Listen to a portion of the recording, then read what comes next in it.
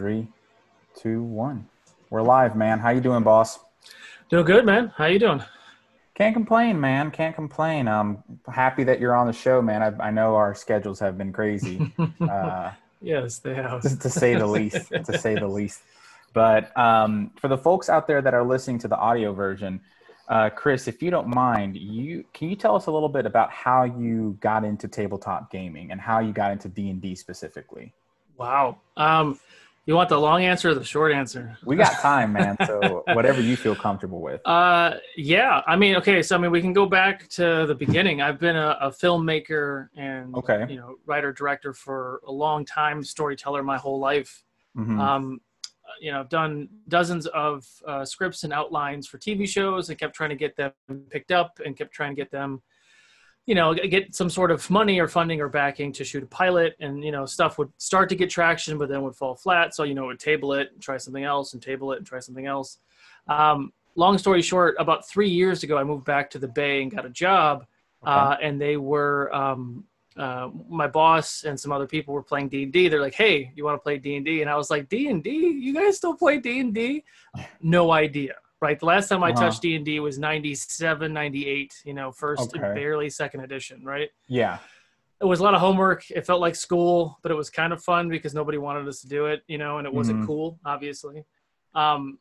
But I was like, yeah, sure, I'll play. And I played and I fell in love. And I was like, oh my God, this is amazing. This is nothing that I remember, right? This is all story driven, all the rules and all the numbers and things were kind of fell at the wayside. And this was very engaging. And I was like, wow, this is really cool.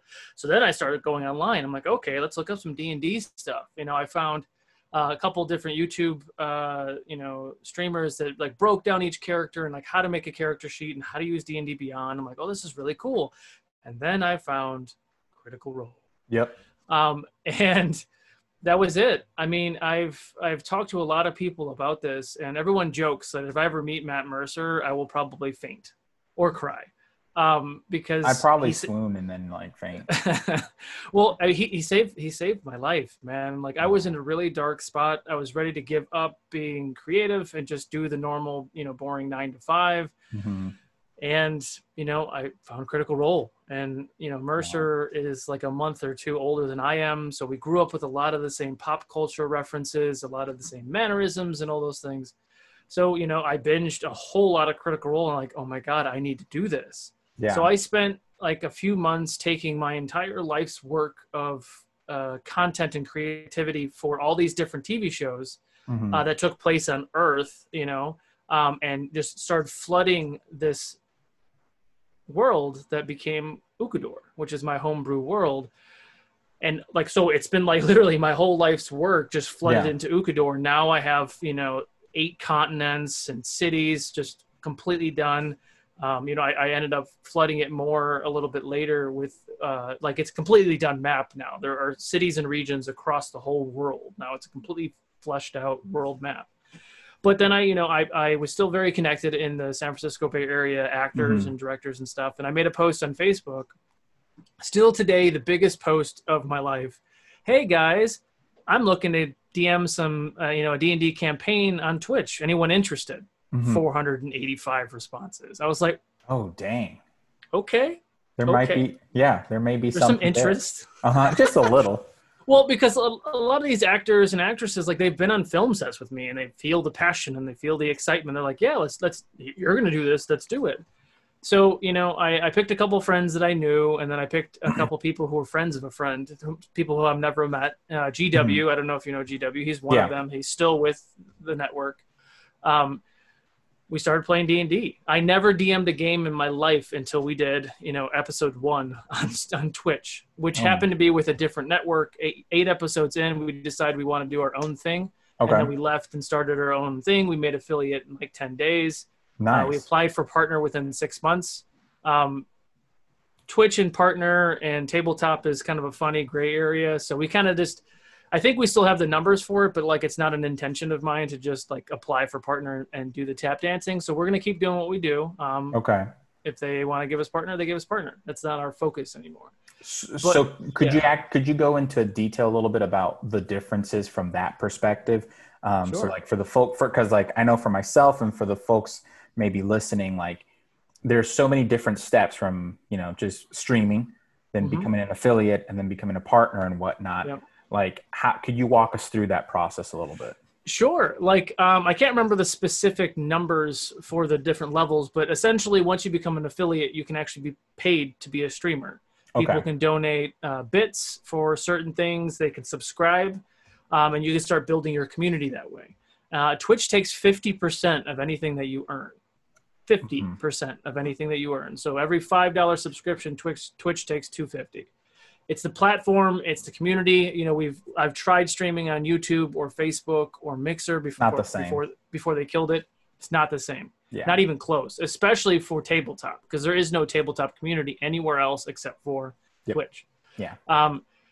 You know, and then, you know, once you get to the point where you can apply for partner, you hit all these different thresholds. You have to have an average viewership pretty high to even just apply, but then, you know, they have to be so substantial. You have to stick out so much to where then they would either accept you or deny you. And there's a lot of other variables too.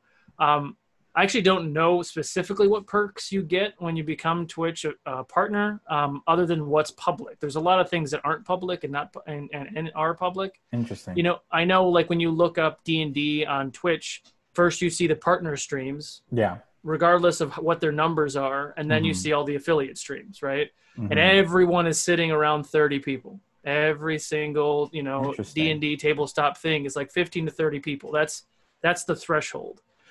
And anytime that you get to like 60, 65 live viewers, organically you jump up. You'll spike up to 80, 90, 100, because they're like, oh, what's this? This is different. It has more views than everybody else. But for more times than not, we are usually the top D&D stream on affiliate sides.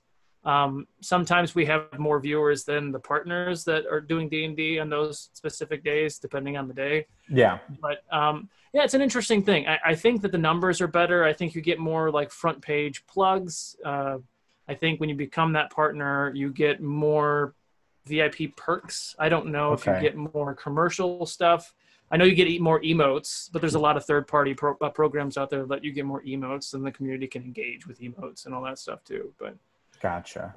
Yeah, that's pretty cool. Yeah, I was gonna say that's pretty cool, because especially with the Twitch community, I feel like that's really, it's a different community than like the Instagram community and the YouTube community.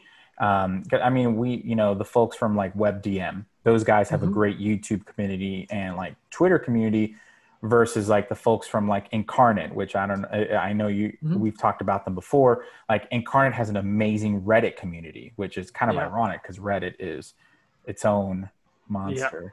So I keep telling those guys to get a Discord, but they really do. They need a Discord. That would be so, just to be able to collaborate and like kind of pick each other's brains about certain maps and stuff. Because I know for my own homebrew world, I use them for maps.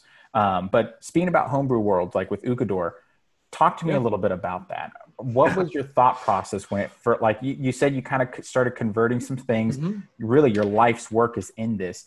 Could you kind of talk a little bit about it and how it really kind of birthed into this thing where now you're streaming? Like I see a lot of your streams and stuff like that, which by the way, fantastic. I love the story and I love the concepts that you're creating in these streams, really. Yeah. Well, you know, Ukador is an interesting thing because our channel used to just be Ukador, and it was just my stuff and, you know, multiple my shows every week. And now we're Fabled 42. I only have one show a week that's mine. Everything else is somebody else's show. So we have become this huge community. But, you know, circling back to Ukador, so like when I created Ukador, I wanted it to be not just me putting cities on paper, not just me creating all this lore, you know, just on my own. So I've done a lot of organic creation. So, you know, I partnered up with Jason Russell of Critical Dice. He DM'd a whole mini series called Fables of Ukador, which essentially all the folklore, all the really old history stuff of these heroes long ago in the first age of Ukador, we actually played that out. So now that lore lives in the third age of Ukador, which is our main show. Realms of Ukador is in the third age. And, you know, Cameron at D&D Coalition and a lot of the others that I brought in for Origins of Ukador, which was the Second Age, which I told the origin stories of all these players and Ukador. So it's, again, another campaign, you know, a full season of content that started to create this lore that starts to tie things in, right? And we have a new temporary miniseries called Wizards of Ukador, which I took 15 players as wizards, and they all went to college and they did all these trials. We actually have our fifth episode on Monday. But essentially they go through these trials, and then there's different instructors, and each of these instructors are actually in the game for Wednesday's show 3,000 years in the future. So there's all of these lore ties into everything. And which is really kind of a fun thing, because we did a 24-hour dungeon crawl on 9/11. So I DM'd for 24 hours straight, and it was amazing. I saw that, dude. That was epic. Like I was sharing it on my Twitch, because I was like, dang, like whoever's up, any lurkers that are up on my, like, it was legit, man. Yeah, it was wild, and it was a blast having 23 players. You know, I got to kill players and not feel bad about it. And like, all right, you're gone. Let's get the next guy in here. But the fun thing about it was the boss at the end of the dungeon crawl, his name was Valtok. And coincidentally, the Wednesday before, 3,000 years later, Realms ran into some cultist who worships Valtok. And now I've tied in Wizards of Ukador from the first age, Origins of Ukador because of who Valtok works with, and now Realms in a three-way thing. And so like everyone's like, wait, so like they're trying to figure out where the breadcrumbs are and tie everything in, but I'm building all this lore organically through other campaigns, which is kind of really fun, you know, concept. But, and you know, my DM style is I don't do a whole lot of prep for each encounter or each session. I've done all the pre-prep. So like I have all the cities built. Every single town in all of Ukador has a tavern, blacksmith shop, a general store, a leather shop, bookstore, whatever. So I have like 10 different points of interest for every single town. And each one has a shop name, an NPC, what the race and class is, how old they are, what they look like, maybe a picture reference, and what voice I use for them. For all 250 cities I have in Ukador. And these are only major cities. So there's thousands of mini villages that I might throw in with, random encounters, or, they veer off the path, or, or players or other DMs or community members are also creating content. So we're kind of doing this together almost. And it's been a really wild experience. I really like your approach, man, because it's not something that you see often. Going back to Critical Role, like a lot of times we see Matt Mercer creating this epic world with his friends, and we don't see the background, right? We don't see often the maybe one-off, whatever that they had together to get to this place, until obviously now it's been, 5+ years of Critical Role. And I really like that you're showcasing all those little instances, right? You're showcasing the before, the during, and the after, and everything that's going in between. Oh, sorry. Sorry. Yeah. I'm having a little bit of internet issues here. Internet's fun, man. This tech world. It's really exciting, because then, coincidentally, I had this huge story arc for Realms of Ukador season 2. So my pilot show finished this past August. We did 100 episodes, done. Stamp it. 40 years later, we have a new campaign with about half of the same players. So new cast, new characters, new story. We did episode 5 or 6 this past Wednesday, and it was the very first episode of Rime of the Frost Maiden. So nice. Hold on a second. We're in Ukador. We're in a totally different part of the world, and yet we're doing a D&D Wizards of the Coast proper adventure. So I've taken the 10 towns and all the lore of the Rime of the Frost Maiden. I already had a frozen encounter arc for the next 6 months anyway. And then I read through Frost Maiden. I'm like, oh my God, this makes my stuff even better. So I'm just going to join the two. So I took my 30 quests and Frost Maiden's 15, 20 quests and story arcs, merged them together in my world, with my own town names, similar feel, similar things, similar quests, but now it's all intertwined in the actual storyline. And with all those other tie-ins I was telling you about, there's a big tie-ins, big spoilers in our current story arc, Rime of the Frost Maiden, that ties to all of those other lore points. So it's kind of this really awesome, spider web of just storylines, arcs, and backstories, and everything's kind of coming together and into, it's pretty wild to watch happen. But yeah, we did our first episode on Wednesday, which was pretty wild. How do you coordinate all that? It's a great question. I think I'm a robot. Okay, in a just with a flesh overtone. Something like that, right? So, trying to reach with I'm plugged in. So what I did is I don't know if you looked at Rime of the Frost Maiden. I've looked at it a little bit. I actually have a video that I did a review on it, and I liked it. I liked it so amazing. far. It's amazing. So you know how it's the 10 towns are around 3 different lakes? Correct. So I'm not going to show you too close because there's some spoilers in here, but this is my frigid expanse, right? Okay. Which looks like a giant lion head.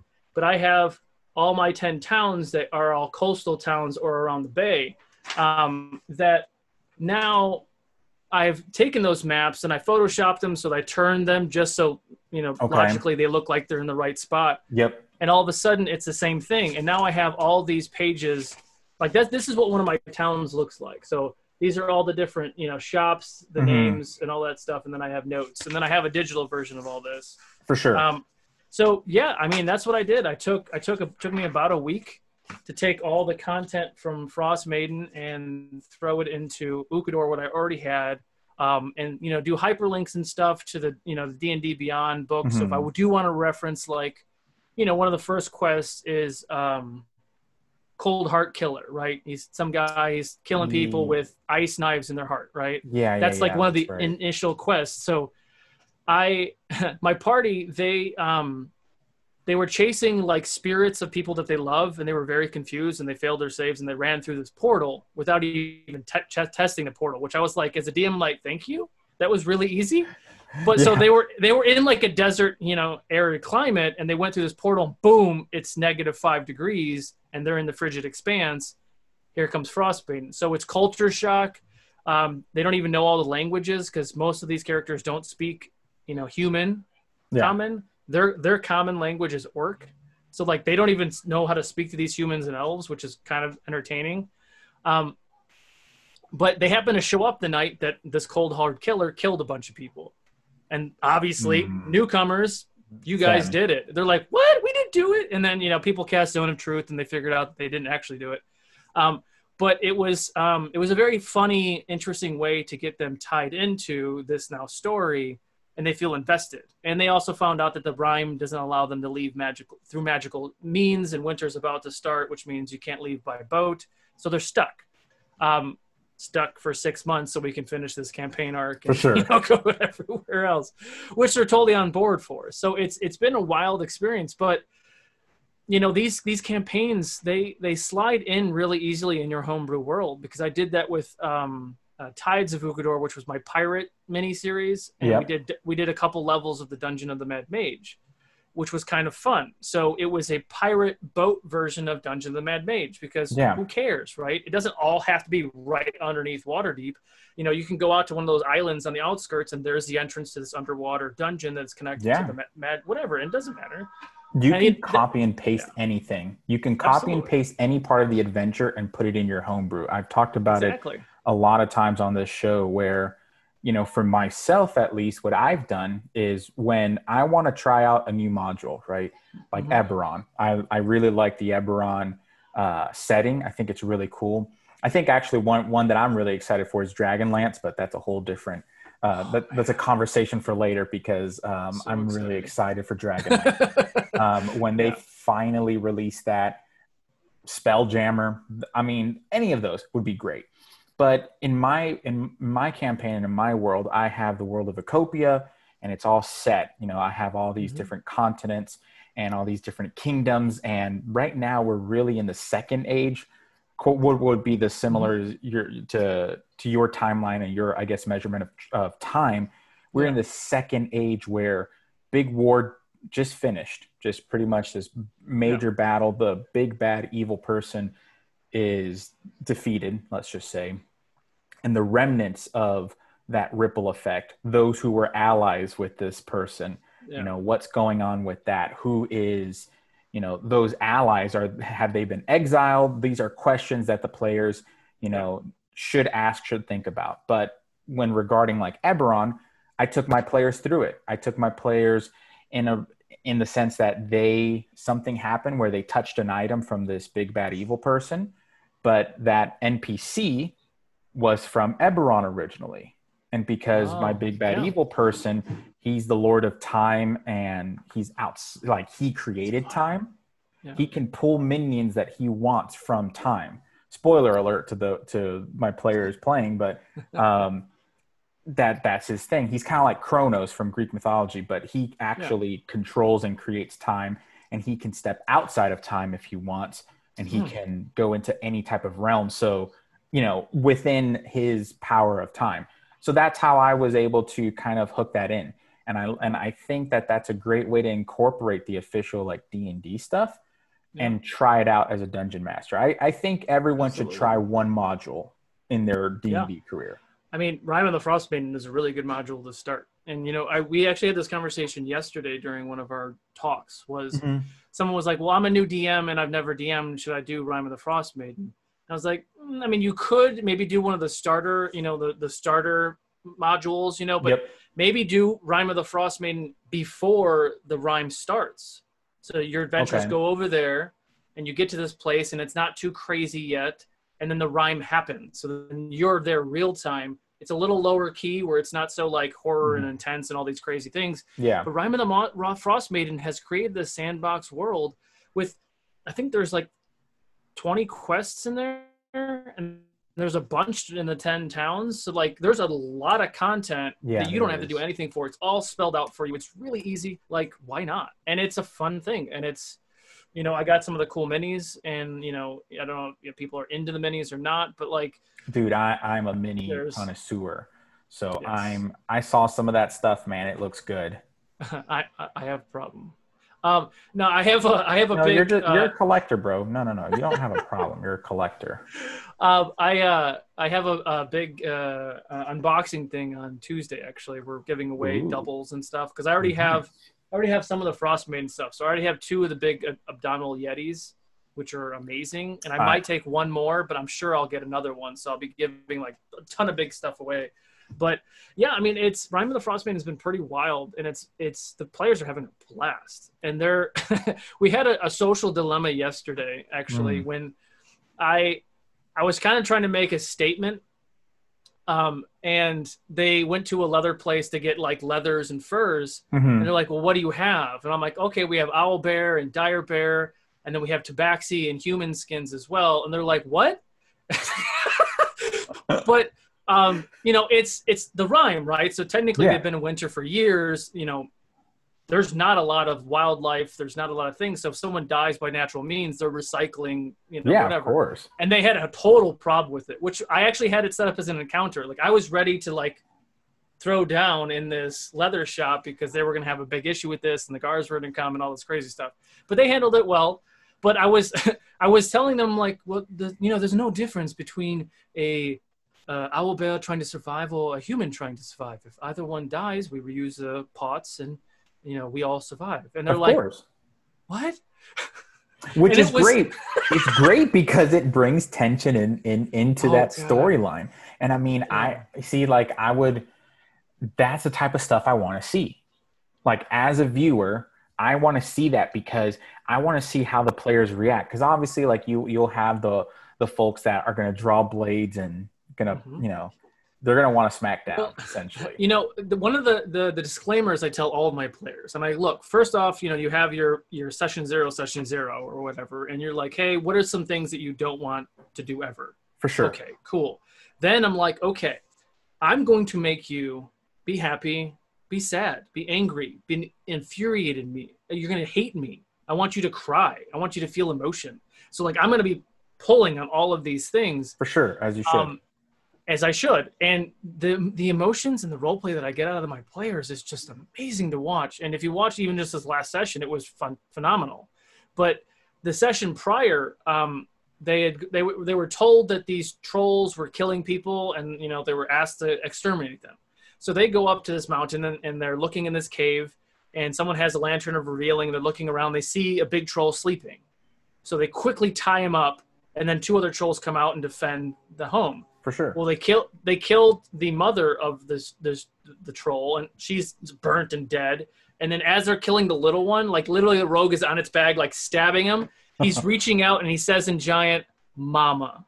Oh. And one of my players is a Fearbolg, and she speaks Giant, and she was like, "Ah!" And then she immediately healed him, and then they healed the mom, and they brought him back, and they find out that they're actually Raikou, which are my like evolved trollkin that are sophisticated, intelligent. They speak multiple languages. They're traders. They just moved south. And then they found out that these trolls weren't killing people, but they killed the people who were killing people. And then it gave them another story beat, and they went a different direction. Oh. But, in my mind, because we ended after they killed those 2 creatures. So we ended with me saying, "Mama." And I didn't say it out loud. I just sent her a private message. And she turned red, and she was like, "No!" And then that's what we're going to call it. So then my whole thought process that week was like, oh, my God, if they kill the dad who's sleeping because someone cast sleep on him, if they kill him, at what point do I tell them they killed a totally innocent troll family that had nothing to do with that? Do I ever tell them that? Like, do I just destroy their brain by saying, hey, you guys murdered somebody that you shouldn't have? Because I told them in the beginning that this is going to be a very strong role play campaign, and you don't have to kill everybody. No. That is your choice, right? That is your choice. You don't have to be a murder hobo. Oh my God. Like it's something in our psychology though. Cause like, have you ever played the old video game called Postal? Yes. Way back. Did you ever beat it? No. So I beat it. So spoiler, it's really old, guys, so it doesn't matter. But you wake up in like a trailer and your girlfriend's gone or something, or your wife is gone, and you look around and you see weapons and drugs and stuff, and like you're tired or whatever, and you just pound a beer, or you like do drugs and you have energy and you run around and you follow all these clues and you ask people questions to find out where your girlfriend went. But the whole time, it's always like a trigger, and you just kill somebody, and then you're like, and you kill somebody, and you go around. So you murder hundreds of people and do all these drugs and do all these illegal things, and you get to the end, and she was just like at a doctor's appointment, and literally it says at the end that you beat the game. It says you could have completed this game without doing any drugs, alcohol, breaking the law, or killing anybody. You just went postal. And I was like, what? wait, whoa, hold up now. Yeah, so you didn't have to do anything. You could have just walked around, asked questions, and eventually found her and beat the game. It would have been boring, but we're all, whatever. But I was like, oh my God, you got me. I'm done. That raises a really interesting thing where it's like, okay, are we almost conditioned when we play video games or just any type of game to like become a murder hobo?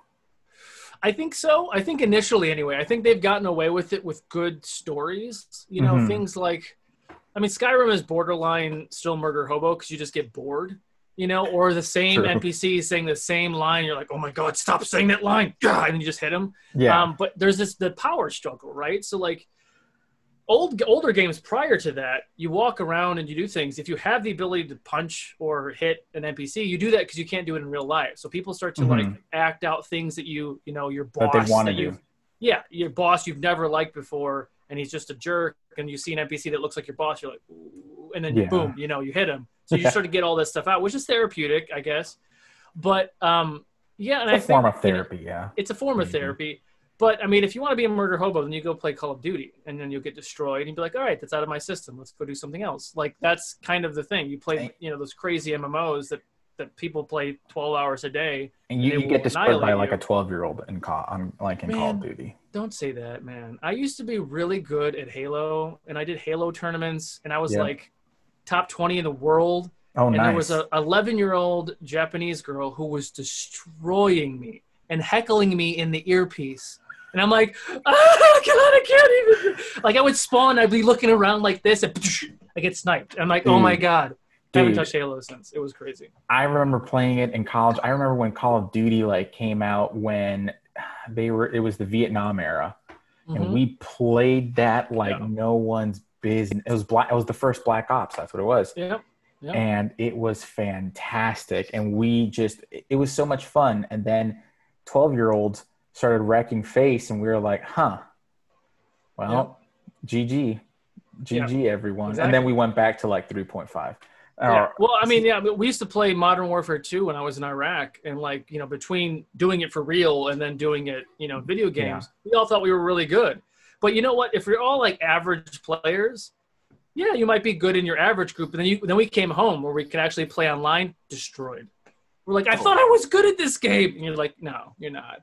You play like 4 hours a day. That's nothing. You need to play like 16. What branch were you in? 8 years Navy and 4 years Army. Okay, awesome, man. Thank you for your service. Thank you. And I was, you know, you mentioned the whole the murder hobo, which I find it kind of funny, because you know, with Call of Duty, like, yeah, that's the murder hobo game. Like, just go, like, if you want to just, you know, blow off steam, go for it. Yeah. But I like games like World of Warcraft, which again, I think it's very popular within our community, even because it's I don't know how much role play you can actually do in the regards of serious role players. Cause you know, dude, I remember playing and someone asked me to be their girlfriend. Like I have like, you just get random. Oh dude, I was a beta tester for a while before it came out. Like, nice. That's actually where I got my nickname Solo from originally anyway. And so, yeah, I played a lot, too much WoW. I played a lot of WoW, but it's, depending on which server you're on and what groups you bump into, like there's really like, you know, we had one of the biggest guilds that were out there, and it was like this huge group of people and family, and it was awesome talking to people and, you know, running all these things, and, you know, people would have pretend relationships or whatever, and all these like weird things that were going on, and it was fun. But then, yeah, you get like weird things, and, you know, I would get so bored. I was a blood elf rogue, and I would go over to like one of the Alliance new areas. You know, where people were like power leveling themselves.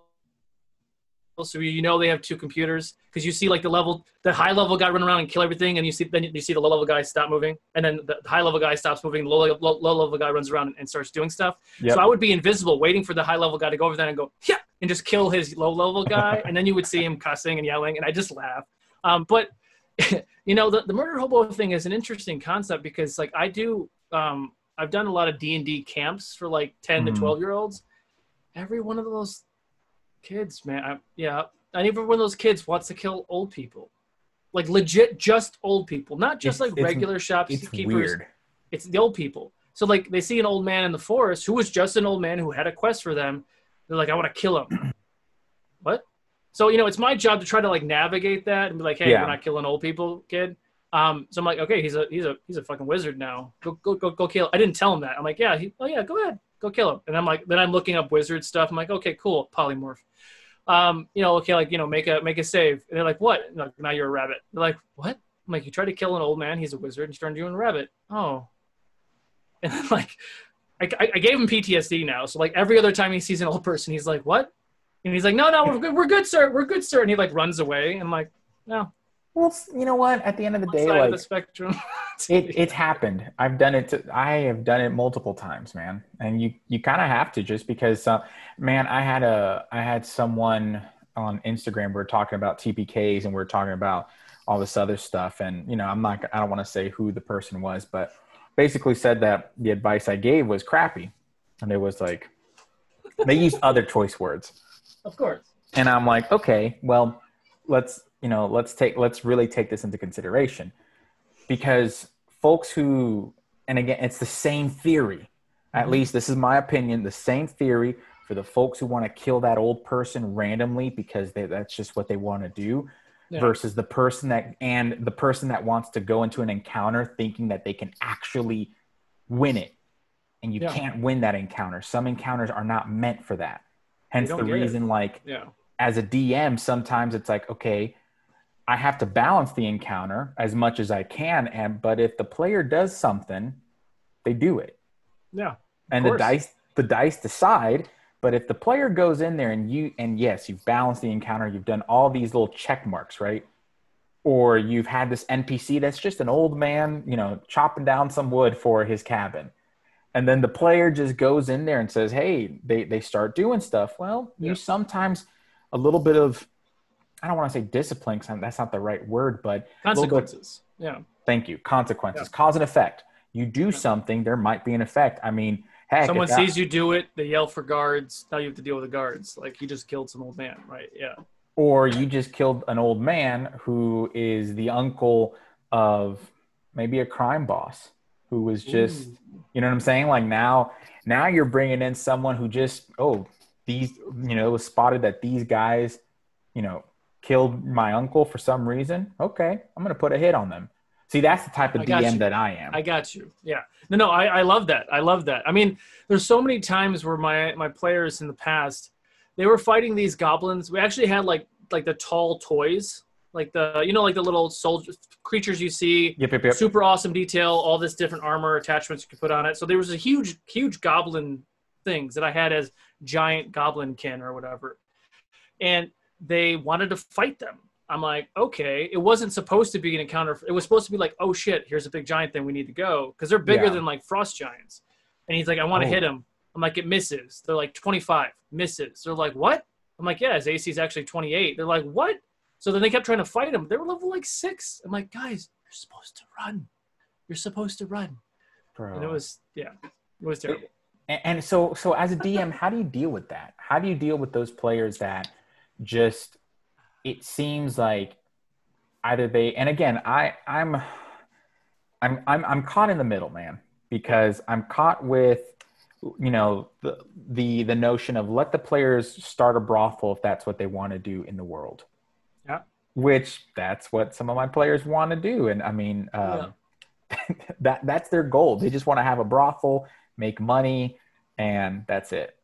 But then you also try to balance it with some realism, and you want to balance it with a really good story. Like you want a story that you want to tell and share. How do you balance that? How do you balance between those players who want to kill that goblinoid? Yeah, and I think it goes back to my DM style. So I would safely say 90% of every one of my sessions is improv. I think there's only 10% of outline. I know where they're going to go. I know who I kind of want them to talk to. How they get there, I make it up as I go because I like the organicness, right? So when I'm an NPC, I'm a method actor. So when I'm an NPC, I'm that NPC. I actually sometimes forget that I need to DM. So I'm in the story and I'm telling them all of these secrets. And then I happen to look at the time, like, oh shit. And then what else you guys want to do? Then I snap out of it. Yeah. But answer to that is, there's only so many times you can pull punches with players. There's only so many times you can muff a save or something, like, guys, get out of here, something like that. So there's a few instances, there's a few things that I do is I sometimes have NPC ringers as part of their party. So one of my players in the current campaign has a wizard companion, which is a two-tailed white fox who speaks and is articulate and does things. And every once in a while, he might notice something. So I'll make the players roll a perception check for him specifically. And then I'll jump in as a player and say, I think there's someone coming. We need to go. And then they'll be like, oh shit, let's go. And then that kind of gets them out of whatever headspace that they're in. But that one thing in motion, when they were trying to kill these big things, they actually killed one of them, which I was super surprised. But there was 2 more that they were trying to fight. Mm-hmm. One of the players left the room to try to lure them out. Wasn't successful. The tank, the barbarian, only had 1 hit point, and they dragged him out. But my plan was they like to eat their food alive. That was something I came up with in the moment. If they get you unconscious, they're gonna flick you and wake you up, and then cook you live, which would give the party some sort of chance to get them out, right? So, luckily, they put me, the players have put me through a couple interesting scenarios, but, we've navigated it really well. And they'll never know if it was something that I came up with prior or something I came up with in the middle of it, something that they came up that I'm taking credit for. They'll never know which direction I went. And that's kind of the beauty part of the storytelling. And because I've created this world, it's my world, it's their story. So I've taken that psyche out of my brain, that it's not my story. So I am not offended if they don't go the direction I want them to, or if they talk their way out of an encounter. Those are just plot points that I'm putting in the way of their story. So then they have ownership of the story, and I don't get bogged down in the details of that story because it's not my story. Like I have things going on and events going on in the world that they can choose to or not to take part in. They're mostly all lawful good, so they're obviously going to kill the big baddie because they feel like that's the right thing to do. But that was their decision, not mine. So I think that mindset works for me anyway. I know it doesn't work for everybody, but it's because I know there's a lot of DMs like, this is my story and I want them to follow suit. And I'm like, yeah, well, that's fine. It's a railroaded story, but some people like that, right? Some people like a very linear story that's like, I want to know what I need to do and do it. I don't want to talk to a lot of people. I don't really want to shop. I'll tell you what I want. You can give it to me and I'll pay you for it, and I just want to go to these encounters, right? So that works for people. Adventure League is a really big thing for that, right? So people like to do that just to encounters. I want to do encounters. I don't really want to bond with my fellow party members. I just want to kind of work together. I want to play like baseball, right? Because like baseball isn't a team sport. I mean, I like watching baseball, but it's not a team sport. It's a bunch of individuals doing a common job, right? Like you're all working together, but you're not a team. You're not doing anything in sequence, right? So it's kind of like that. So like Adventures League is like baseball, and then like, football is like regular campaigns, right? Where you have like plans and we talk about it and we strategize and you kind of evolve every time that you do the next thing. But that's a really good analogy too. I never thought of it like that. And I've played Adventures League as well, and I've never found my fit just because it was one of those. I'm sorry. It's hard. It's hard to find a fit with. Yeah. It's difficult to really connect because a lot of times, and again, the way my game store does it was really great. It was really efficient. Yeah. But it had to be efficient because it was like, okay, folks who were this level go here, folks who are this level go here, do all this stuff. Yeah. And you don't really get to bond with those players. You don't really get to find out their backstories, and you don't really get to tell a story necessarily. It's just like, it's like a video game. It's like a weekly video game that you get to play with a bunch of people. So yeah, there's some community to it, but it almost boils down to like Magic the Gathering, which I love. I used to play it a lot, and a lot of my buddies still play it, but it's kind of the same thing, right? Adventures League is like playing Friday Night Magic. Instead of competing for a prize, you're kind of playing a game. Well, yeah, there's different focuses, right? So it's like XP focused, and everyone's been maxed, and that's they don't care about backstory because they don't want to waste time because you don't get XP for doing backstory stuff. They're like, oh, we don't want to do that. We want to go, murder these people. Like, that's the direction, right? They want to complete a quest, and at the end, and again, we're not saying that, hey, if that's your style, that's stupid. No, not at all. Because if that's it's kind of like those folks, going back to the whole World of Warcraft example. There's folks that play that play retail. There are folks that play once a week. All they want to do is play 2-3 hours a week with their friends, hang out, maybe do a quest here and there, and that's it. Nothing too crazy. And then there are the folks that, continue to play Classic, right? That, especially now that, which by the way, Classic, Nope. I'm taking it out. I don't even want to hear. Yeah, dude, it was, I will admit, I was one of those people that downloaded it when Classic came out, and Fable 42 would tank if I did that. That's the scary thing. The bearded nerd would not be the bearded nerd D&D. It would just be me streaming WoW. That's all I would be doing because I played with a buddy of mine. He's my DM, Sam. And him and I think grinded for 8 hours, probably. We broke night, and we thought to ourselves, holy shit. What are we doing with our lives? We're both so my real quick WoW story.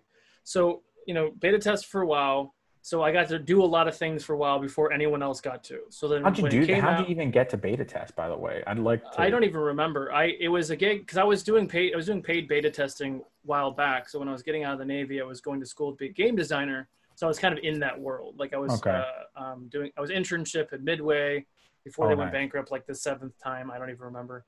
And they kind of backed out of that because, I kept finding out that all these amazing game designers, if your game flops for whatever reason, you get fired. The rest of the team stays, you get fired. Like, you don't even get a second chance. I was like, whatever, what? So, like, if the programmer didn't do something right, then it's my fault. Like, I'm like, what? That doesn't make sense. Yeah. That's why you guys are bankrupt. I'm done. But bad business. Yeah, so I got to play the game before everybody else did, right? Like, the nickname I had was Fly Swatter because I'd always find the bugs. So, like, it was like, oh, this is broken, which is kind of how I got into Vorpal boards. Like, I've given them detailed beta test lists. Like, okay, when I do this, this happens. When I do this, this happens, which is like the evolution of the Vorpal board, which is what we use for D&D, has become what it is because I that's what I did professionally for a while. So when we all started playing when the first iteration came out, like, I was really good and everybody else sucked. Like, they were terrible. So, like, we're doing dungeon instances or whatever, and they kept dying, and I would just solo the dungeon. Oh, nice. Like, can you stop soloing stuff? And I'm like, no, I won't. And I was a big fan of Han Solo and everything else. And then coincidentally, when I married my wife, we joined the names. Her last name is Saloma, and my last name is Cadavid. So our full last name is Saloma de Cadavid, Solo for short. So I'm like, perfect. Hey, there you go. But so, like, I played WoW for a while. I maxed level, 3 or 4 characters, played for like 6 months straight. And I'm like, I need to do other things. So then I sold my accounts and I was done. Yeah. Burning Crusades came out. Yep. Bought 2 accounts this time. Power leveled myself, got a bunch of levels up there, another 6 months or so, sold my accounts. Lich came out. Yeah. I bought 4 accounts. 3 were for me. 1 was for my son, who's 22 now. And we all played. Maxed their level. I didn't sell these accounts. I kept these accounts. Maxed the characters out, and then took a break for a while. And then I think the big battle one came out. I can't even remember what it was. Battle for Azeroth. Yeah, that one. I think the Panda one came out before that, and I didn't. Yeah, Pandora came. Battle one. Yep. But I was pretty much done. I didn't really want to get back into it because it was one of those things. WoW was the first game that I get home from work 6 o'clock, single, didn't have a life, ate dinner, sat down, played WoW. All of a sudden, I hear birds chirping. What the fuck? And I look outside. It's 8 o'clock in the morning. Where did the 12 hours go? Like, what just happened? Yep. And like, I have to go to work, and I didn't sleep at all. I'm like, oh my God, what's going on? Like, but that's kind of how I do D&D now, because that immersion is why you stay. Like, you're into this. I mean, there's a lot of reported cases of child neglect, people dying, kids dying because the parents are just playing WoW and, whatever. So all these terrible things that have happened. But I was like, okay, I need to chill out a little bit. I mean, I have 3 games. I think it's only 3. There might be 4. 3 games that I have over 10,000 hours in. It's Minecraft, Ark Survival Evolved, and World of Warcraft.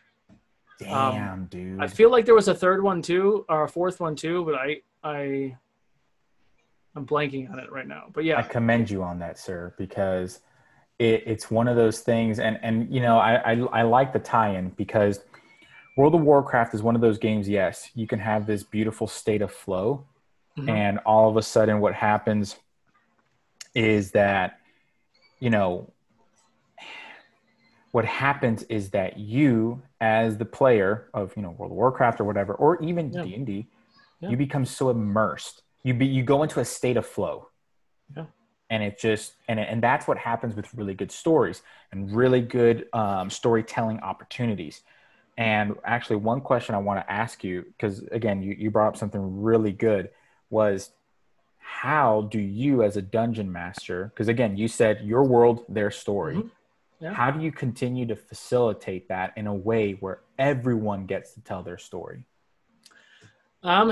It's balance. It's about balance. So the way I've described this before is all 5 of my players is like I nail a string to the wall in 5 different places, right? And I take all 5 of those strings and I grab them and I walk to the other side of the room and I start twisting. Okay. So eventually those 5 strings become one. So this is how I did Realms Season 1, is they all had their own backstories that we would loop in every once in a while, right? So we would loop in their backstory so they felt like they were following some sort of thread.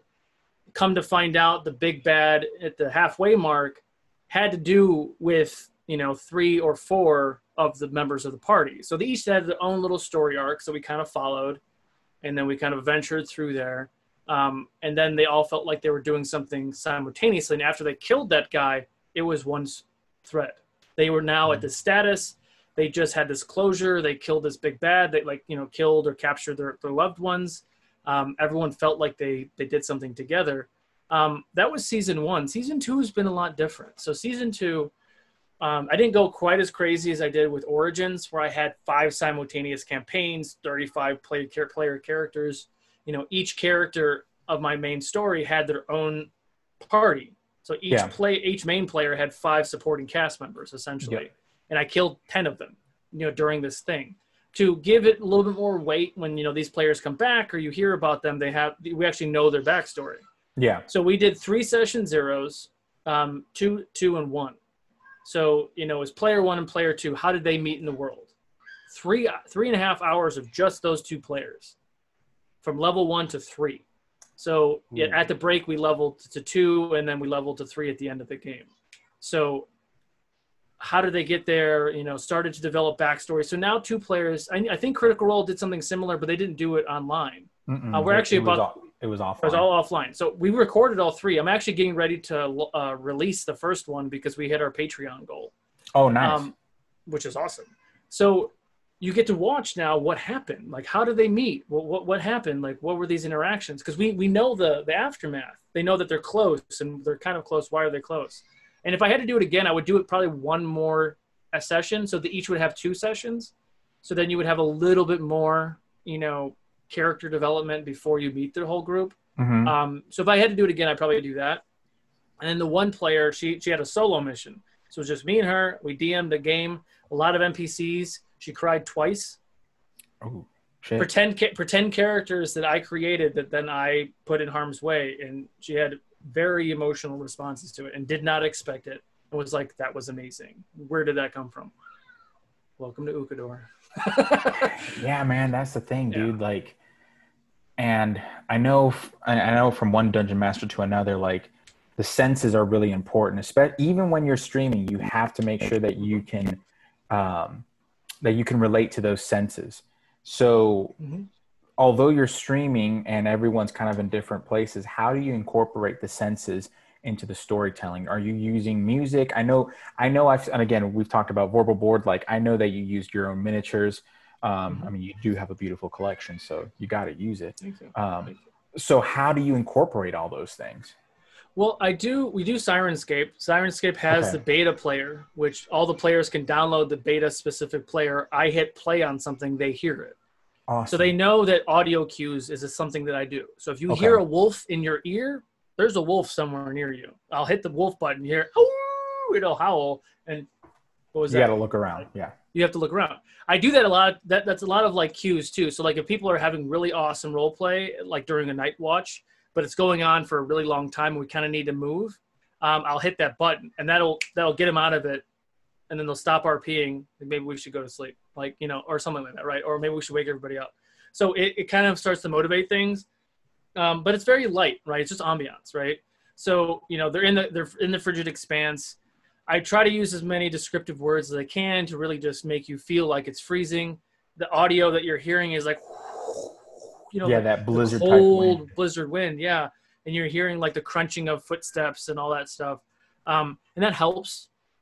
One of the things that's challenging with streaming specifically, one of my players is now going to be handling the stream, so I'm not managing the stream while I'm trying to DM. Nice. And moderating the chat.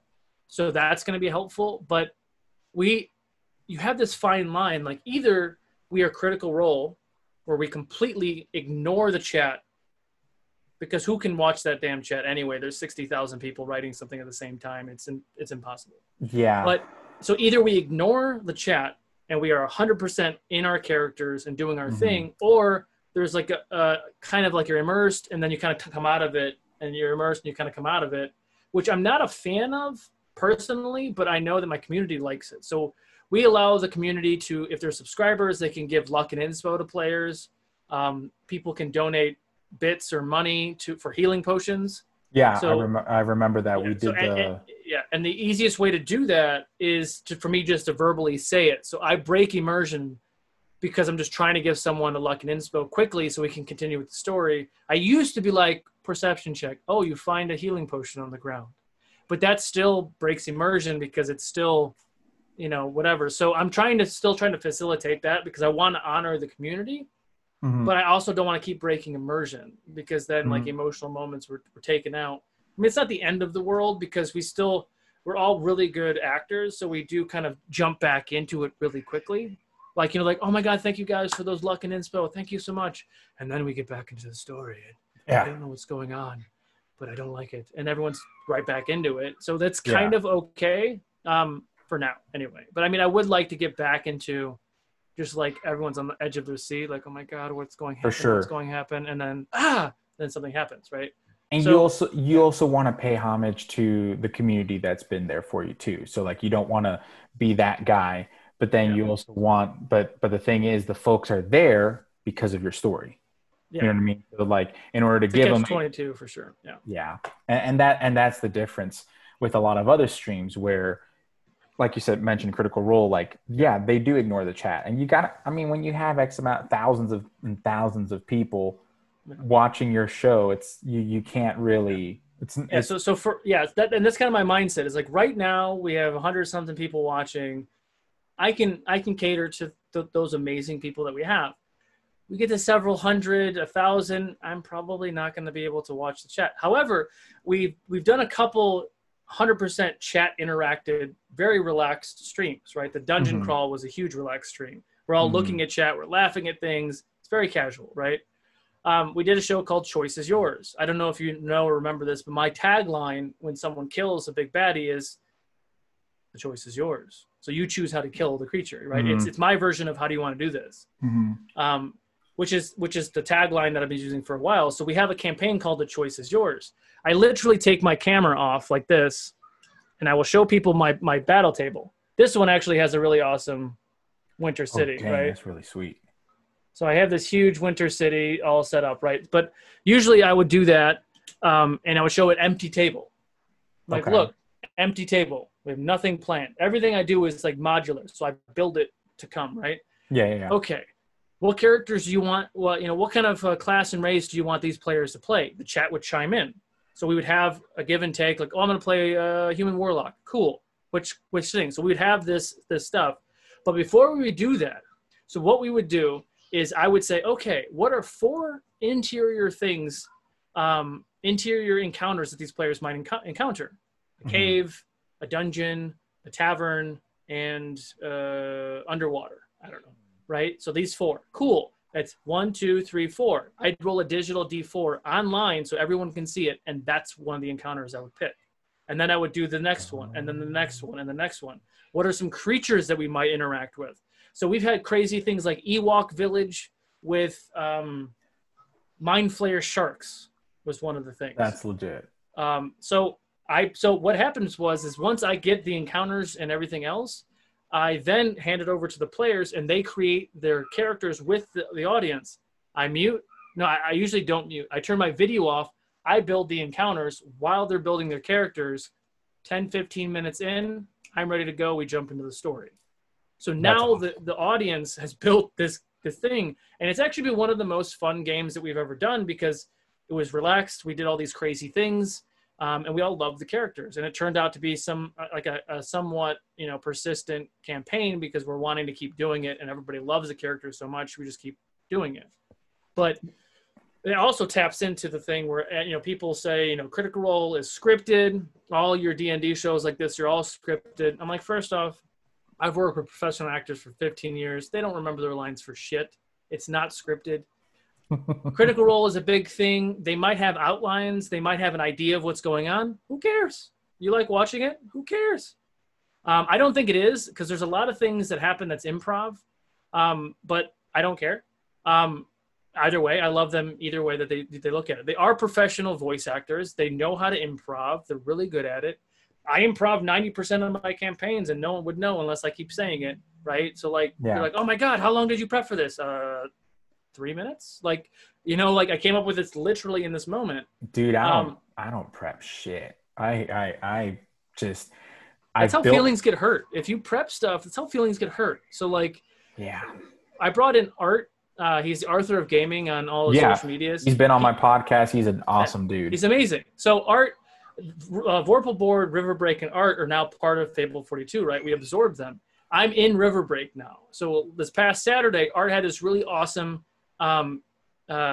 this encounter. There was a ship in the water. There's all these giant sharks swimming around.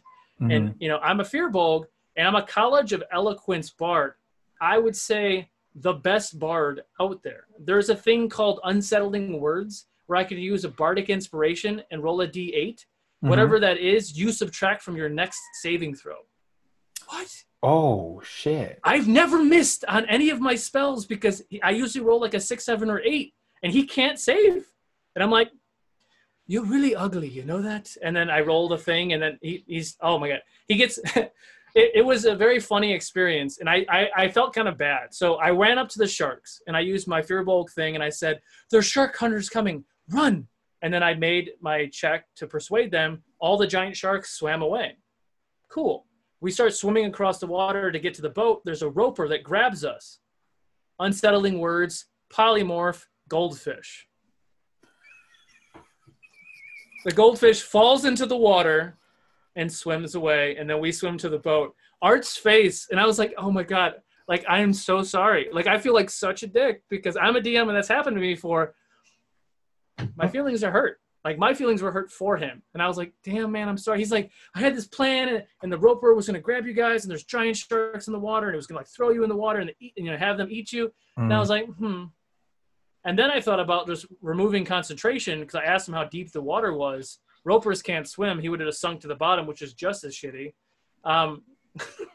Yeah. But it's when you prep too much. I mean, it's okay to prep. Like, I prepped this whole city. They didn't even go to it. I like doing it anyway, so it's fine. It's a cost benefit. It is. So I really love doing the miniature stuff, and I take cool photos and I post it. If I don't have anything else this week, I might leave it, and then they'll do it on Wednesday.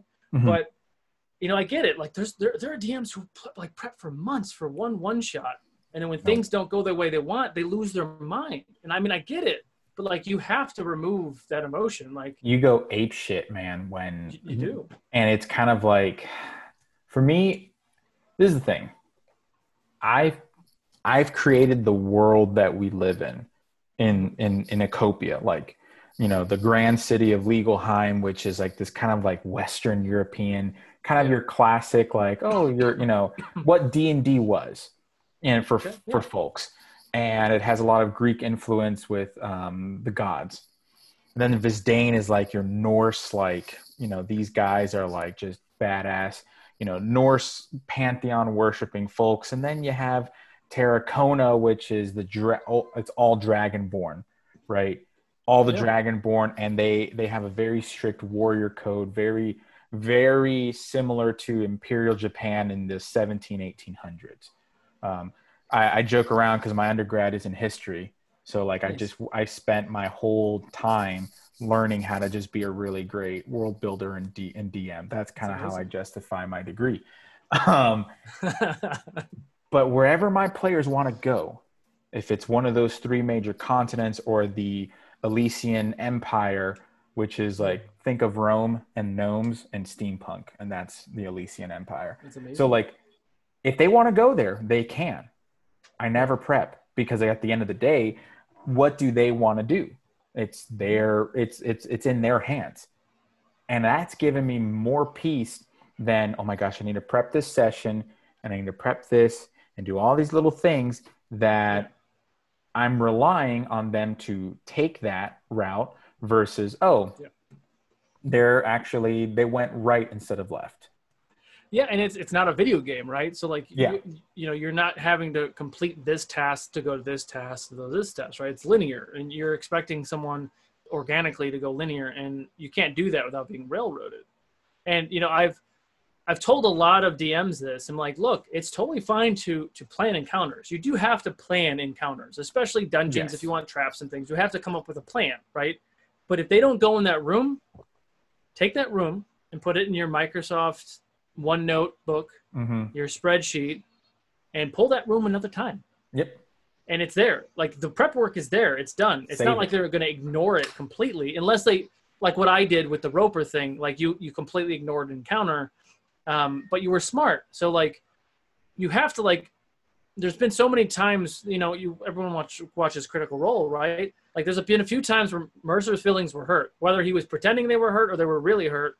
They were hurt when the players were so smart. But here's the thing, especially their group, they all weren't advanced D&D players, right? No. Like Sam had no idea what he was doing in the beginning, and he openly talked about it. But his bard evolved to this amazing character, and he was really smart. And that's a moment where, like, you know, I think Matt even said, he was like, no, man, like, you've come a long way. That was awesome. Like, and talking about that, like, me as a DM, I'm tailoring, you know, these things for the players so they can evolve and grow. And that's the whole point. Like, why am I going to keep leveling if I keep being made to feel stupid because I can't complete this task, or every encounter is really hard? Like, you have to balance it, right? So you have to let them feel like heroes and then break them down again. Like, nah, you're not there yet. And you're like, oh, what happened? But you mentioned a great example with Critical Role too. Yeah. Like Sam was not, I mean, when the Battle of Vecna or with Vecna happened, like when he used that counter spell, which people didn't like people don't realize that when he used that counter spell and he pretty much, and Matt's face realizing, because again, his expertise of the game was like, oh, you're using this at 9th level, I believe it was, to which replaced that wish spell, which would have wished Liam back. Spoiler alerts for those folks who haven't seen it, but it's been I don't know how many years now. Yeah, so, you've been warned already. You're fine. Yeah. So it's just like there's progression, but do you hate that as a DM? Like I love seeing that progression, even if it's to my own demise, so to speak, from my NPC. Well, ultimately, you want them to beat you at the end, right? You know, I toyed with the idea because I don't know. I'll just move my camera. Like, I don't know if you saw my final fight of season 1, but you see my 5-headed dragon up top. Oh, damn, that's so beautiful. She's huge. Yeah, so it's the biggest Tiamat thing that could be 3D printed, but she's not Tiamat. That's Riha, who is my goddess of darkness. Ooh, so she has 3,600 hit points, for example.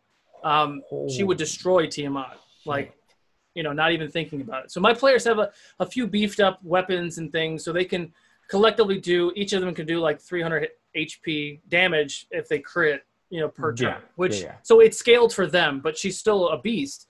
There were a few moments where I was like, oh my God, I might actually kill my party.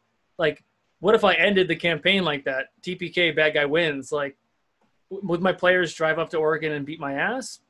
Maybe, you know, but so that was the first fight. And then they ended up fighting Riha, the goddess. And we've done like Mythical Melee, which is our level 20 Battle Royale thing, which is an interesting thing because not many people get to play level 20. But let me tell you this, trying to DM a god at level 20, fighting 4, 5, or 6 level 20 players is really fucking hard.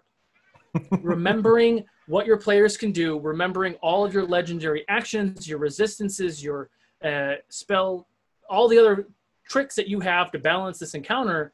There's so many things at the end of that fight where they did really well. I think only a couple people got knocked unconscious and it was this big, big epic thing. They didn't kill her.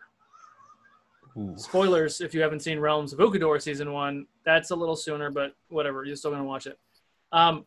So long story short, Riha, goddess of darkness, used to be a goddess. And she fell from heaven and then met this other, you know, my Asarak or whatever, and he corrupted her and she became this evil thing.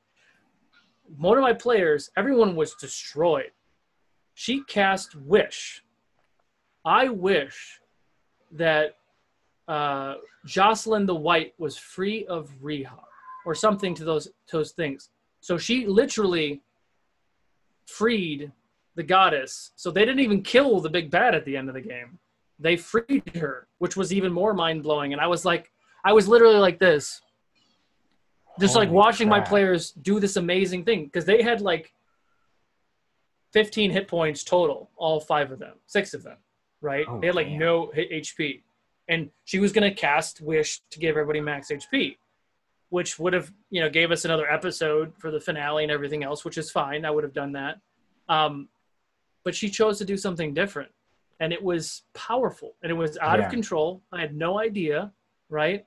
And their story is always going to be better than yours. Because their story is our story. It's you and them creating a story, right? You're helping facilitate their story. So 6, 7 heads are better than 1.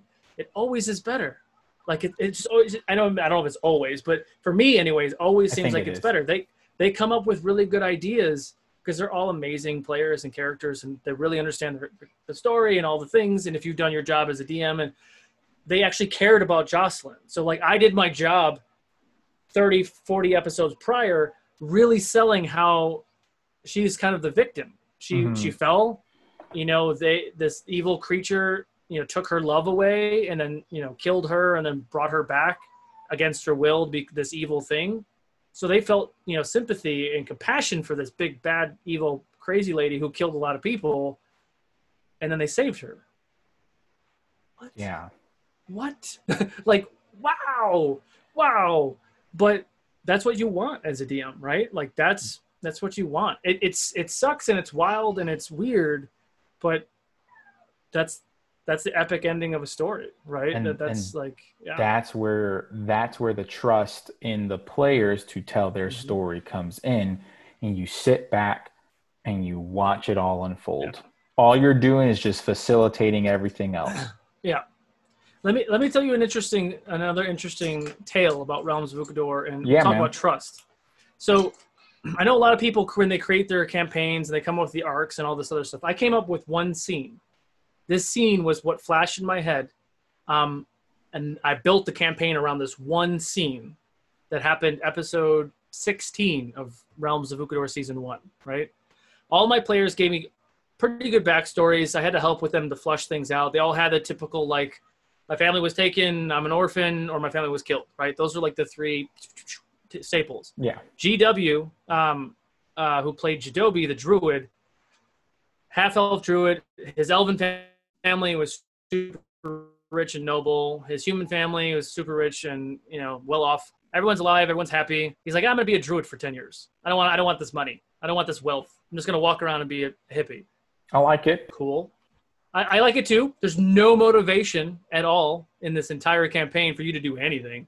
So like, okay, so how do I loop him into the story?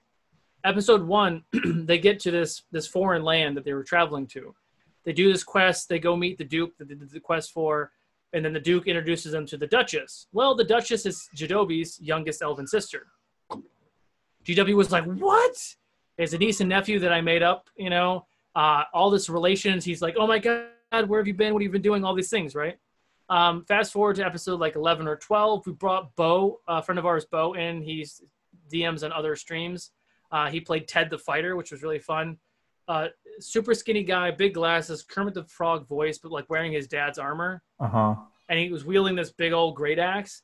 He was like the personal guard to the Duchess and the Duke, but the Duke didn't like him and kind of treated him like shit. But we brought Bo on as like a guest. And it was really fun. The players loved him. The fans loved him. It was great. Like 5 or 6 episodes go on, and we get to this like end boss fight thing where Bo comes back to guest to help the party defeat these bad guys. And these evil creatures come out. They're fighting all the creatures, and Jadobi is like, his sister's behind him, and he's fighting things. And then, Ted is over there next to him fighting things.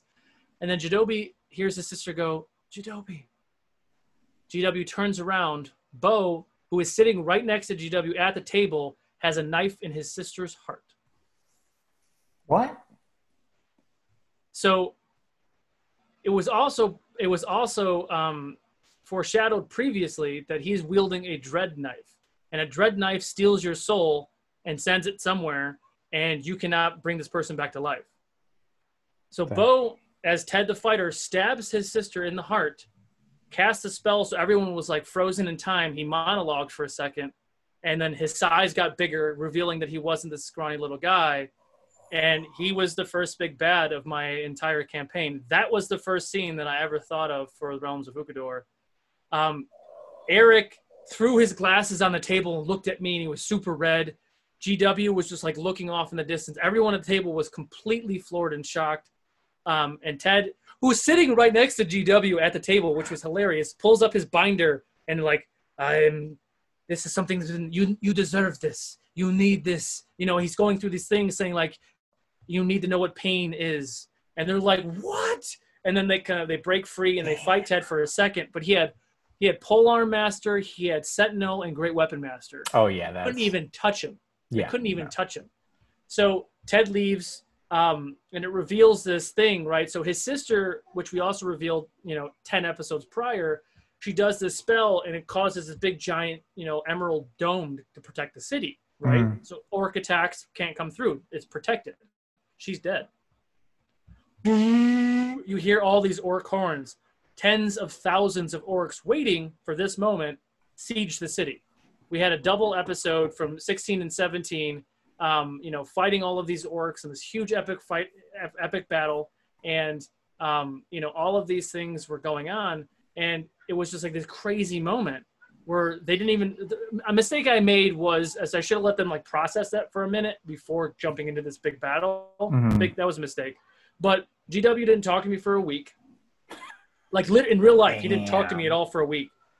About a week and a half, 2 weeks later, he's like, that was good storytelling, man, but fuck you. Like it hurt, right? And then, he ended up having like an alcoholic problem, and he was like always trying to do drugs and things, and like he was just checking out. Fast forward, episode 34, 35, I can't remember what it was. The players are fighting all these undead things in the city, and they see a figure run into the darkness, and they go chase after him. It's the Duke, the husband to the dead wife now, with a black dread arrow in his side. And he's like, what are you doing here? I'm hunting evil creatures. Get the fuck out of here. Whatever. He's angry. He's vengeful. He was Oath of Vengeance, Yeah. And then they see this big figure appear in the darkness. So where it was at the house we were at, I had a false wall behind me. So I walked behind the wall to get a mini or get the battle set like I used to. And as I walked behind the wall, Bo, who they had no idea was in the house at all, came and sat in the DM seat. And the table lost their shit. Oh, shit. And then I grabbed my book and I sat next to GW, and I played the Duke while I let Bo DM the battle to fight Ted the Fighter. Ooh. So I trusted somebody else to DM a game in my streamed world. Damn. But it was amazing though. It was really I got to play with my players in their story. Yeah. I actually got the kill shot, which was funny because I'm this Oath of Vengeance paladin, and Bo was playing the character a little reserved, so the players couldn't hit him, and he turned into this big shadow dragon. It was all these really cool things that me and him kind of talked about, but they couldn't hit him. So I'm literally wasting my actions and bonus actions healing these guys. I couldn't hit him. So then, because of Oath of Vengeance, GW turned into this big, eagle or something. I jumped on his back, and I was holding my on my turn. So once he got within range, I misty stepped from the back of that to the back of the dragon and did all of my smite, and just I got the kill shot, and it was ridiculous. But being able to play with them to fight this creature, this big evil thing that they hated so much, was amazing. It was amazing to do that. That's legit, man, because you don't see that often, and you don't hear about it. You just don't. It's pretty vanilla at the end of the day. Like a lot, and that's where I want folks to understand that however you want to play D&D, the ideas that you come up with, it's entirely you. Like you should feel empowered to do it because it's your story, whether it's you as a player, you as a world builder, whatever it may be. And that's how, and again, going back to the world building aspect, that's how you build worlds. That's how you build story, is by kind of taking that leap and going into that direction. Because who would have thought that, again, a DM, I mean, you've been DMing for years and you've been DMing this stream for a while. You give the reins to someone else. And now it's like, wait a minute, like, how are you all working together? Like, but it didn't matter because the story is at the heart of it. Yeah. And it was really powerful. And to continue the spoilers, obviously, is episode 46. They finally find Jaren, who is the big bad He was the big bad at the halfway point. He's the reason why all these people died. He was the reason why Ted went evil and all this other stuff. Before they fought Jaren, they fought these 3 Dread Knights, right? So these huge knights, all this armor, fighting things, right? Something that one of the players did triggered something in one of the Dread Knights, and he stopped. Okay. And then he made a save, and then he took his helmet off, and it was Ted. Oh. So I brought Ted back as now a redemption paladin to fight alongside with the party to beat the big bad. Oof. Half of them didn't trust him for shit, but he did a lot of damage, so they liked him. And that was what we did at Kubla Khan. So we actually did a stream live at a convention, and that was our Kubla Khan stream. Oh, it legit. It was wild. That's where they found, like the big Tarask mini? Yes. Let me tell you guys, whoever's listening, if you ever have a Tarask, it should be the size of your table. It should not be this big. Let's just be real. But anyway, they fought that Tarask mini, which was just an oversized demon that they ended up fighting. But it was, man, was it ridiculous. It was super ridiculous, actually. And it was amazing, though. It was super amazing that they did all of those things. They worked together. I got to fight with them. They got to fight those demons. They got to kill Ted. And then he came back, got redeemed, and then died. Because once he killed the big bad, then he died. Yeah. And then, we started the Victor, which is my Dracula story arc. And that was a whole other can of worms. But it was wild, man. It was really wild. And what's even better is, I actually haven't been DMing that long, believe it or not. The first time I ever DM'd was episode 1 of Realms of Ukador. No shit. Never DM'd before until I started streaming. Interesting. So one of the biggest tips that I do tell DMs is, like, if you have the ability, you have the ability. It's 2020. Your cell phones can do it. Record your sessions. Yes. Video preferred, audio if that's all you have. It's for you. It's not for anybody else. It's just for you, because I've learned so much on how to DM. You don't have to stream it. Just record it. You don't have to stream it. Just record it, because I go back and I used to watch every episode 5 times. The first time I would literally just watch myself, the whole stream. Rulings that I made, I was wrong. Things I would change, little ticks, I would, I bite my nails. So, like, sometimes I bite my nails. Okay, I got to remember to stop biting my nails.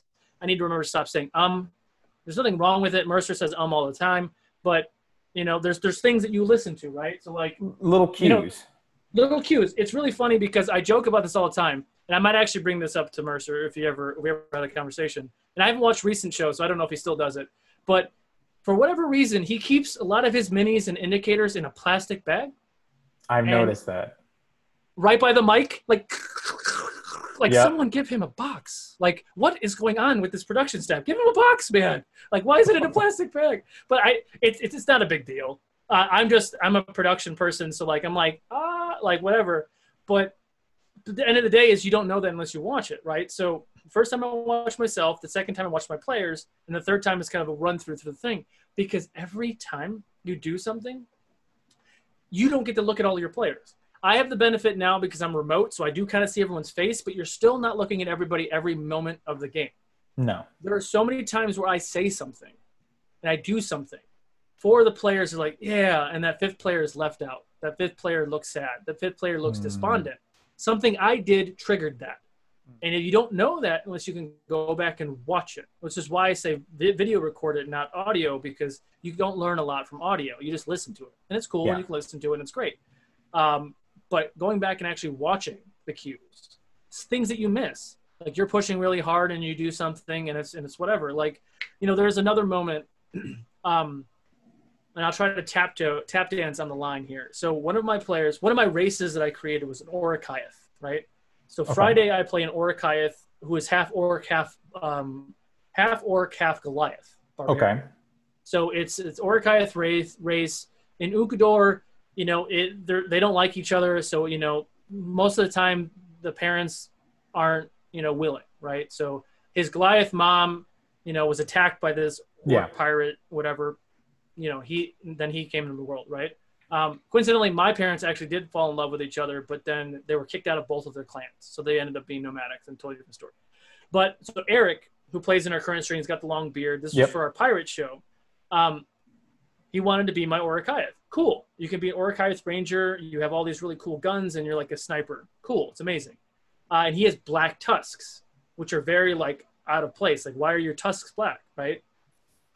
And he come to find out that his father was called Black Tusk, and he was like one of the main pirates in this Orgul Bay.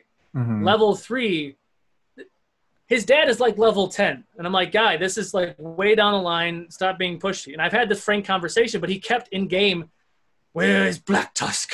I want Black Tusk. And he just kept yelling this in the tavern. I'm like, fuck, like I have to bring Black Tusk in now because you're calling him out. Like, so I brought Black Tusk in. And I accidentally one-shotted him. Let me explain.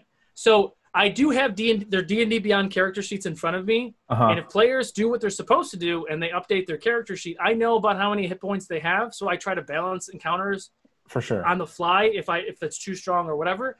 I was trying to bring him to 1 hit point, but I misread his character sheet. I didn't refresh. Something happened. So I one-shotted him.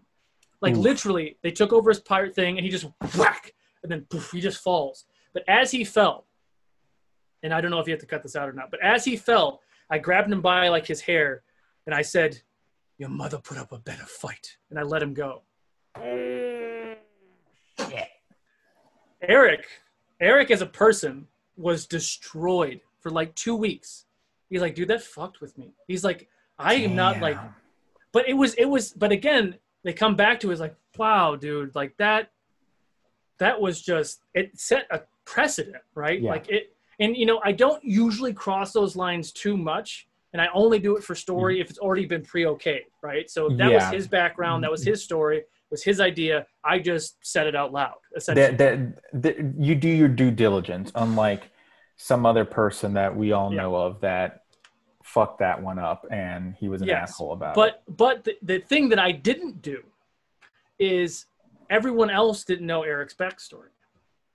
So when I go back and watch the footage, I see a couple people's faces like, oh, very surprised, caught off guard by this comment that I just made that is mildly offensive depending on how you take it. For sure. So that I had to do damage control afterward, but I only had to do damage control because I'm the one who saw it and then I approached them. They never would have approached me. And it took me a few weeks to even watch it because I was so busy with everything else. So I'm like, wow, I missed something monumental because I was looking at Eric and I was having this moment with Eric and I ignored everybody else because that's the moment I was in. But, you know, going back and watching that footage, you're able to like pick up on that stuff. You're like, that's huge because that could ruin the chemistry you have at the table. That can ruin the trust. The players, like, I don't feel like I'm safe here anymore because we're talking about topics I don't want to talk about. You know? And that's a thing, man. Like, especially, you know, and I've seen this in the different community, in the different community postings, I should say, rather.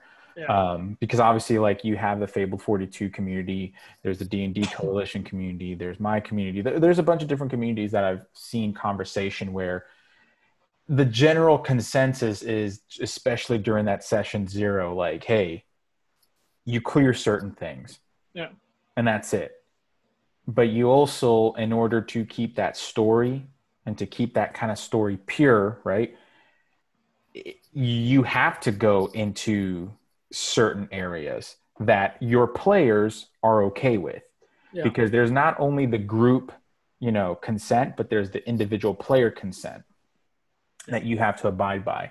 So it's always that balance, and it's always keeping that balance. Communication. Communication. At the end of the day, and that's actually, and that's something that I see a lot of folks that DM me saying that they're lacking that in their groups. So you, as a DM, what would be the first thing that you would tell? And I'll wrap up this episode with this last question. Okay. Since communication is key, how would you encourage a player who's very shy or timid or doesn't even know how to initiate the conversation with their dungeon master or with another player? Well, as a DM of players not in a network, I would say you have those frank conversations. You have check-ins. So after every show, you know, we end the stream and then we keep talking for a little bit. and you can kind of pick up if someone's uncomfortable or something at that point because it's fresh, and that's kind of like the point, right? You get it when it's fresh. You don't wait a few weeks, right? So you start the conversation now. Mm-hmm. If you at all ever sense anything ever, and if the verbal thing doesn't work, you shoot them a Discord message or a private message or an email, however you communicate, text, to say, hey, I noticed that, you were off, or, it didn't seem like you were excited, or it seemed like you were put off or something,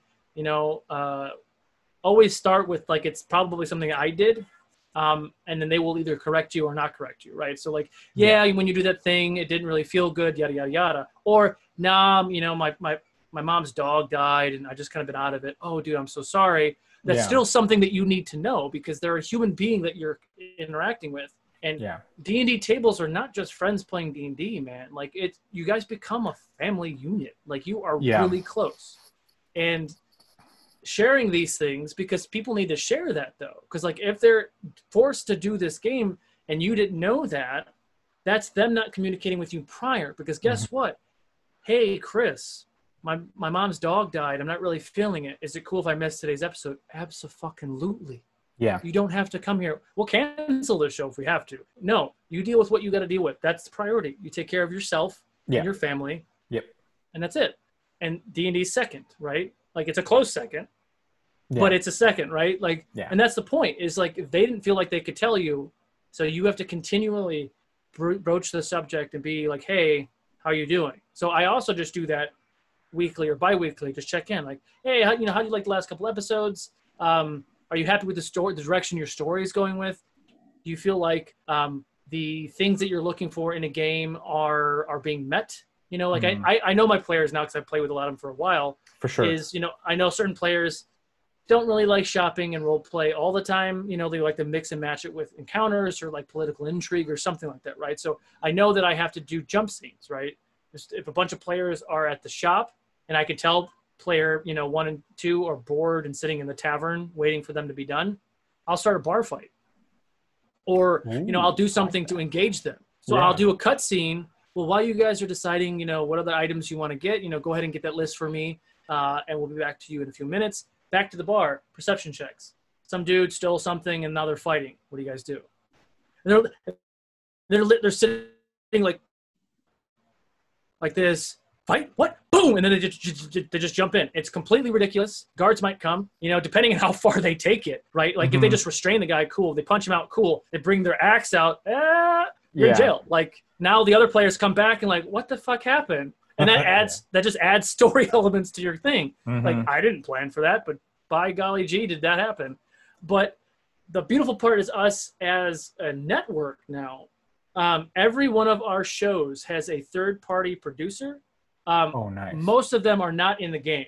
Some of them are players because, we can only be spread out so thin. But they are that point of interest if someone doesn't want to come up to me and say, hey, I don't really like what Solo did, or they're not comfortable with the players. So we have a mediator, essentially, that is kind of in charge of – they kind of keep all the DMs in check, to keep all the players in check, but really just to be there as a person who's not invested in the story as a player anyway, or a DM, and then they can kind of convey – those feelings. And for the most part, we're good. And we kind of, I've been doing it a really long time and I watch all my shows and I know I'm like, hey, so-and-so's not doing too hot. You mind giving them a talk, right? I am the founder of Fabled 42 and I am the creative director because that's what I do.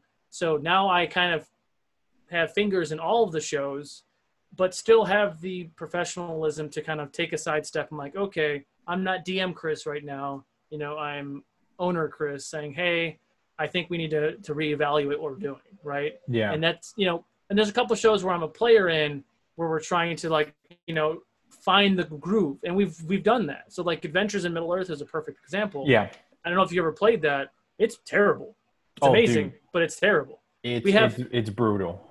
I think we're level 4 or maybe 5. I can't remember. And we've had 5 or 6 player deaths. Yeah, it's brutal, dude. You can't heal people. Nope. There's no resurrect. You're dead. Right, nope. See you later. So we had a lot of disconnect with the players. a lot of the, the fans were like, I don't know if I want to follow this because all my favorite players die. And this is kind of like, I don't know what's going on, or I don't know who this person is. And now I have to learn about a new person. So it's very disruptive to have all these things. So we talked a little bit. We did a lot of metagaming, but it's fine because, Adventures in Middle Earth, there's like a fellowship phase. You guys take 2 months to do all these things, right? So we metagamed a lot of that. And like, okay, let's get to the thing. Okay, so we know that Chris is, he plays Baranor, who's a Dunedain treasure hunter and has some real issues with shadow creatures. So we know if we see a shadow creature, I lost my hand, by the way. My hand was eaten off by a giant shadow spider, and I almost died. And almost killed the whole party because I was playing to my character, right? Yeah. My character is a Dunedain, right? He's, Aragorn, same thing. Really hates evil things. I saw a really big evil spider. I played the character. Solo was like, don't do it. Don't do it. Baranor was like, we're doing it. And I jumped in, right? Yeah. The players followed me in there. I technically died, but it was wounded up, so I was like paralyzed and unconscious. Another player almost died, was paralyzed, unconscious. I lost a hand. So now I'm a ranged rogue with one hand. I have a lot of knives now, and I learned how to play. I learned how to stab with my left hand, which is great for a story, and I love it. And now I'm just like, dagger, dagger, dagger. I'm throwing daggers all the time. I literally have 15 daggers. Like, if you look at my character art, it's ridiculous. I have daggers everywhere. That's legit. But it's interesting now. Now I have one hand, and I'm trying to, like, do this thing. But the point is like, so we metagamed, and we talked about strengths and weaknesses. We got everything off of our chest. We had several powwows like, hey, I didn't really like when you did that. I'm like, I hear you. I'm playing to the character. So, like, where can we meet? And, like, I explained my reasonings. Like, oh, that makes a lot of sense. Now that we did that, we also have character art now. I'm like, guys, I paid for character art. You can't die. Like, yeah. But I'm like, if someone dies, let's get more art. It's fine. But now we're a different family now. Now we're a cohesive unit that has a common goal, and we're thinking alike now because we've had those powwows, we've had those communications, and especially if it's a home game, dude, stop that game in a minute. Like, things aren't going well. Pause. All right, guys, what's going on? Like, let's talk about this now. You don't let it fester, because every time it festers, it gets worse, man. We've had 2 big blowouts in Realms of Ugador during breaks when players felt like they were being railroaded, and they felt like I was railroading them. And then we went back and we talked about it, and it wasn't me. It was 2 of the other players were railroading the party because they were making decisions for the party because the party wasn't talking and whatever. There was a miscommunication. Miscommunication. So I put them in an encounter that they shouldn't have gone to, and they're this group particular, like, they always put themselves in situations and they think they can win every situation, and you can't. So they came up with a really creative way to get out of this situation, and we were all fine. And after the big powwows, then we were good. But the problem is when you let it fester, if you let it fester too long, then your game's broken. Yeah. As a DM, everything that you've done for this story arc and for your campaign is gone. Yep. So you have to help facilitate that communication for themselves and for you. So, like, tell your players, man, go create a Facebook group or a Discord group chat, and you guys chat about me. You can pregame. I ideally, you don't pregame and metagame too much. I like to see that on stream. Yeah. But if we're not streaming, who cares? Like, talk about it. That's fine. For sure. And then when you come to the game, you guys can do all your cool plans. But then you also have one with me in it, so then we all can communicate, right? So, like, absolutely. There's no reason you can't pause things and just, like, okay, we need a break, apparently. Like, things are too hard, they're too harsh, things are moving too fast, people are confused, emotions are flying, because these are made-up characters that we've invested a lot into. Yeah. Even for the Dungeon of Madness, I killed 21 people. And they spent a lot of time for their characters. And I told them before, don't get attached. Everyone's going to die. And everyone but 3 people died. So, like, which is hard in 5th edition, man, because you do become attached to them. But, dude, where can folks find you, man? If they, all the social medias, Fabled42, twitch.tv/Fabled42. We have a website, Fabled42, that has all the information, the calendars, all the active shows. We have live streams Monday, Wednesday, Friday nights, Saturday mornings, Sunday nights, and now starting in November, we're going to have a new Fallout game which Oh, is nice. Saturday nights, which is called Vault 42, which is amazing. I like it. And if you're a Fallout fan, we're actually starting on November 14th, which is Reclamation Day, which is just perfect. That is pretty sweet. I'm not gonna lie. Yeah, we have a lot of things going on. We have Ugador Con the 15th through the 18th of October. Oh, sweet. Yeah, it's like right around the corner. You can still there's still community games you can join. All you need to do is just be a Patreon subscriber, and then you get a ticket to play games with us. I'm playing games with Luke Gygax and a bunch of guys from Dwarven Forge next Friday for GaryCon, which is really cool. I'm very excited about that. We got a lot of big things with Wounded Warrior Project that are coming out. There's just a lot of things. We're moving quick. It's hard to keep up. I don't know when you're going to air this or not, but I do have on Tuesday, I have a big unboxing with all the Rime of Frost Maiden. I have 4 of those bricks. So I have like 160 minis I'm going to unpack, and I'll be giving away a bunch of them on Tuesday. Holy crap. Yeah, I will definitely be on that one because of my again, I'm a purveyor of fine miniatures, my friend. So dude, these miniatures are so cool, man. They're so cool. They are the Yeti or whatever it is. Yeah. Like, do you want to see him? Yes, please. Actually, I would love to. Folks, actually, so he's getting the Yeti miniature right now, and for the folks just listening, he's having to climb like a set of stairs, so to speak, to get his miniatures. Sorry, I was just narrating that you were climbing. You took like it was the third shelf. So this is this giant salamander. Ooh. It's a frost salamander, which is really cool. I like that. But the Yeti, man. Damn. It's huge. I feel bad for the folks who are just listening to this, but damn. I didn't even realize it was this big. I thought it was just a large creature, but this is a huge creature, and I'm like, oh my god, it's amazing. But there's a lot of just really cool things. I don't even know. Like this is my favorite one so far, actually. It's a Goliath werebear. Oh dang, that's legit. Yeah, it's like, I don't know if the focus is on it or not, but yeah, it's a beautiful mini, and I'm like, oh my god, that's amazing. He has an eye patch and like tribal teeth on him. I'm like, that's amazing. So you'll be doing that miniature giveaway the following Tuesday. So actually, it should be up by then. So no problem. And what I'll do is I'll make what's the date on that? Yeah, the 6th. Yep, Tuesday the 6th at 7 p.m. Pacific. Okay, awesome. So I'll make sure I'll put the links in the description and everywhere below so that folks can see it and hear it. But man, I appreciate it. I appreciate you being on the show, brother. I really do. It's been a long time since we've been on it together, but life's busy. So life's crazy, man. Yeah.